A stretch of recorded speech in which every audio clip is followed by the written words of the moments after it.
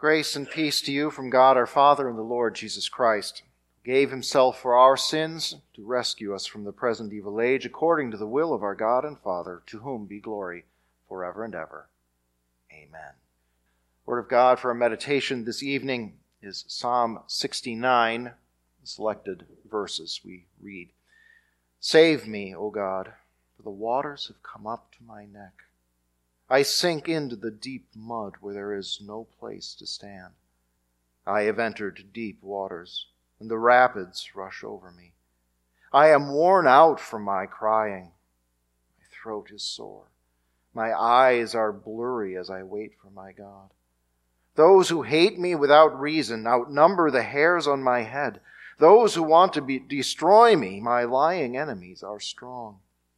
May those who place their confidence in you not be put to shame because of me, O Lord, the Lord of armies. May those who seek you not be disgraced because of me, O God of Israel. It is for your sake that I bear scorn. Shame covers my face. I have become a stranger to my brothers, a foreigner to my mother's sons. Yes, zeal for your house consumes me. The scorn of those you scorn falls on me. I direct my prayer to you, O Lord, for a time of favor. God, in the greatness of your mercy, answer me with the certainty of salvation from you. Rescue me from the mud so I do not sink. Let me escape from those who hate me and from the deep waters. Do not let the rapids rush over me. Do not let the deep swallow me up. Do not let the pit close its mouth over me. Answer me, O Lord, for your mercy is good. According to your great compassion, turn to me. Do not hide your face from your servant, because I am in distress. Hurry, answer me. Come near. Redeem my soul. Ransom me because of my enemies.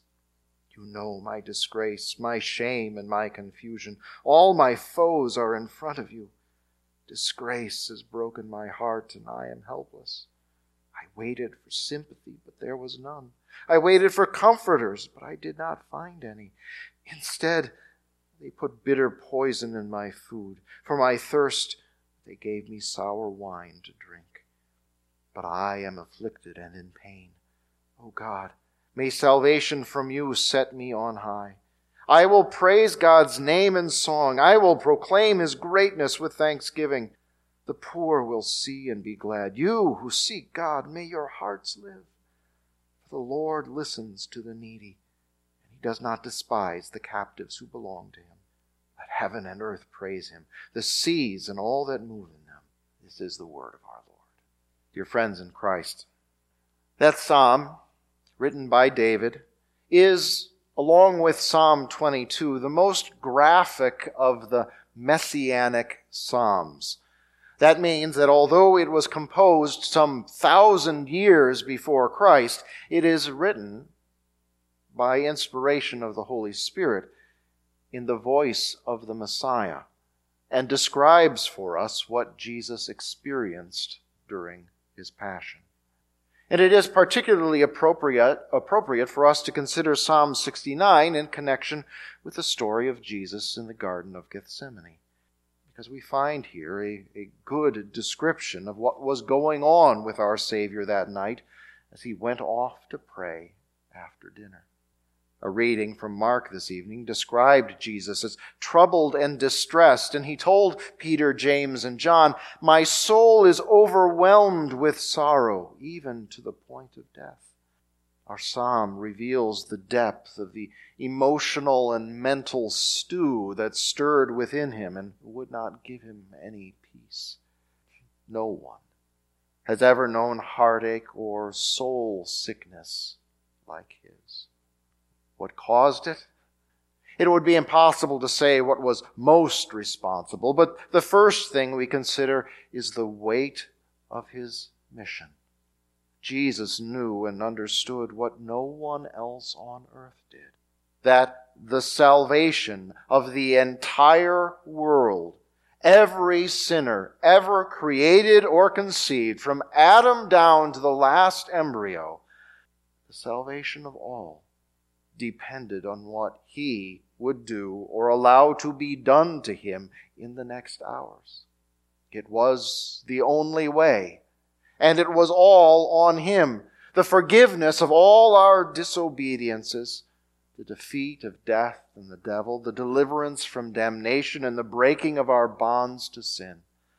No one else could do it. And it was the very purpose of his life on earth. And now it was all fulfilled. The time had come, and he was in it all alone. No one around him understood. No one listened when he explained. No one offered sympathy or comfort in his hour of need. All would abandon him. Peter even would deny him 3 times. Even the inner 3 of his disciples, Peter, James, and John, the same 3 who had witnessed his transfiguration, even they could not even stay awake to keep him company in his troubles and sorrow. And that just made his distress deeper. The psalm also describes the opposition Jesus faced. It's good for us to remember that the plotting and hatred of the chief priests and the elders and such was not a new thing that surprised him that Thursday evening. Their hostility had been there from the beginning and only grew as his ministry continued. That he was perfectly innocent, that his will was perfectly aligned with the Father's, that they had no reason to hate or destroy him, made no difference to them. Their opposition was strong, and they outnumbered the hairs on his head. Their hostility had come to a head when he made this last trip to Jerusalem, but it had for him already been a well-known and much experienced reality. Such undeserved and unending hatred weighs heavily on the heart. And Christ's knowledge of the suffering and death that lay ahead would have weighed mightily on his mind. He had already told his disciples that he would be betrayed, condemned, and crucified, though they hadn't wanted to believe it. But he was well aware, even confident, of all the pain, terror, torture, and tears that the next day would hold. It was as though it were all already happening. So it is perfectly reasonable that he felt as though he was drowning in deep waters or sinking into unyielding mud. He had nothing left to do in his distress but wait for his God, to cry out to his Father and ask him to come near, to redeem his soul, to ransom him because of his enemies. He prayed. And that is what Psalm 69 really is. The prayer of the Messiah to his heavenly Father in the deepest depths of his distress before and even on the cross. The psalm is not necessarily a play-by-play of his prayer in Gethsemane, but it reads as though it could be. And through prophecy, it gives us the basic picture and content of all his praying during his passion. So, what does he say? How does he pray? First we see him lay bare his soul and tell the Lord, his Father, all his troubles.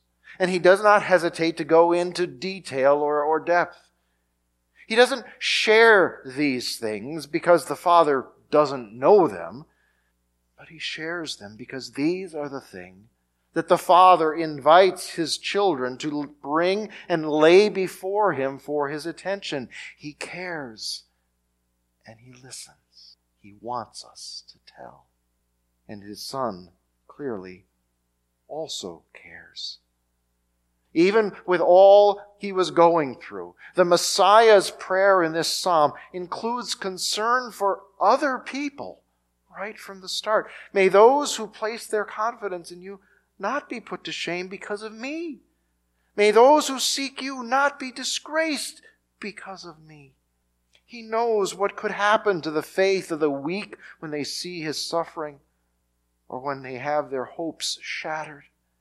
And so he prays that no one's faith be shaken or emptied or corrupted by what happens to him.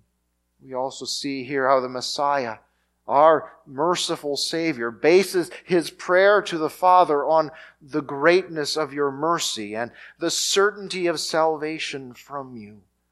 He is counting on the grace and goodness of God and on the fulfillment of all of the Lord's promises, not just to him, but to all Israel and to all the world as given in his word for all generations. This is faith in the one and only God, who loves not only his Son, but the entire world, in spite of their sin and rebellion. The Son doesn't found his prayer on his relationship with the Father or on his own goodness or merit. He instead places all his hope and confidence in the greater truth of the Lord's identity and character, that he is a merciful and loving God, full of grace and eager to redeem the lost and welcome straying sinners home to him. And though the Messiah is not himself a sinner, he is suffering as one because all the world's sins lie upon him. And so in his distress, he asks for saving. He asks for rescue. He asks for answers. Asks that the Lord not hide his face. Asks him to come near, redeem his soul, and ransom him because of his enemies. He is feeling real human pain and distress. And like any man, he would rather not have to suffer it. He asks that this cup be taken from him. But whatever the answer will be, he trusts in the goodness of his Father's will. So it is natural, then, that without having yet the answer or the salvation he asked for, or yet being set on high, he turns from his pleas to praise and thanksgiving. He knows that the Father will always make good on his promises. He knows that the Lord always comes through for those who trust in him. Knows that he always answers the prayers of those who ask in faith. So he resolves to praise God's name in song and proclaim his greatness with thanksgiving. And he pairs this with yet another strong statement of faith and confidence, offered this time not so much in prayer as in instruction and encouragement for everyone else who suffers. For the Lord listens to the needy, and he does not despise the captives who belong to him. It is not hard then to picture this psalm as Christ's prayer in Gethsemane, is it? It is consistent with everything we see there, even with his persistence. And that is one thing that we often overlook about his time there in the garden. With so many things on his mind, and knowing that Judas would be there any minute to betray him to his enemies, we would excuse Jesus if he found more important things to do than pray or were simply too distracted. But no, Jesus is steadfast in his prayer, as in all things. Despite everything that is against him, outside factors, internal factors, and feckless friends, in spite of it all, he keeps on. Many of us, if we ever got to the initial praying, would give it up after the first try, or get discouraged by the disciples dozing, or say, "What more can I ask?" But Jesus did not. He was resolute. He was firm. He was persistent in his prayers. But then the time came when the praying was done, and he stopped. "It is enough," he said. All the prayers had been spoken. His betrayer was near, and it was the hour for his suffering to begin in earnest. As Christians, or at least as confessional Lutherans, we always strive to be careful not to put too much emphasis on Jesus as our model, as though the most important thing to learn from the gospel is how we should live like him. Lent and Holy Week show us especially well that our emphasis should rather be on Jesus as our Savior, as the one who embodied God's grace and love and sacrificed himself to take away the sins of the world. But here in dark Gethsemane and in Psalm 69, there is much that we can learn and that the Holy Spirit wants us to learn about prayer. We can follow Christ's example in freely and deeply praying for what stirs our hearts and souls in whatever sorrow or distress we might find ourselves. God wants to hear our troubles. The Lord listens to the needy. Most of all, we learn from Jesus to base our prayers and to claim our answers on the Lord's great goodness and love, which is paired with his infinite ability to do whatever we ask of him. Abba, Father, everything is possible for you. We trust in his grace and power, but we also keep our prayers centered not on our own desires or preferences, but on God's wisdom and plan.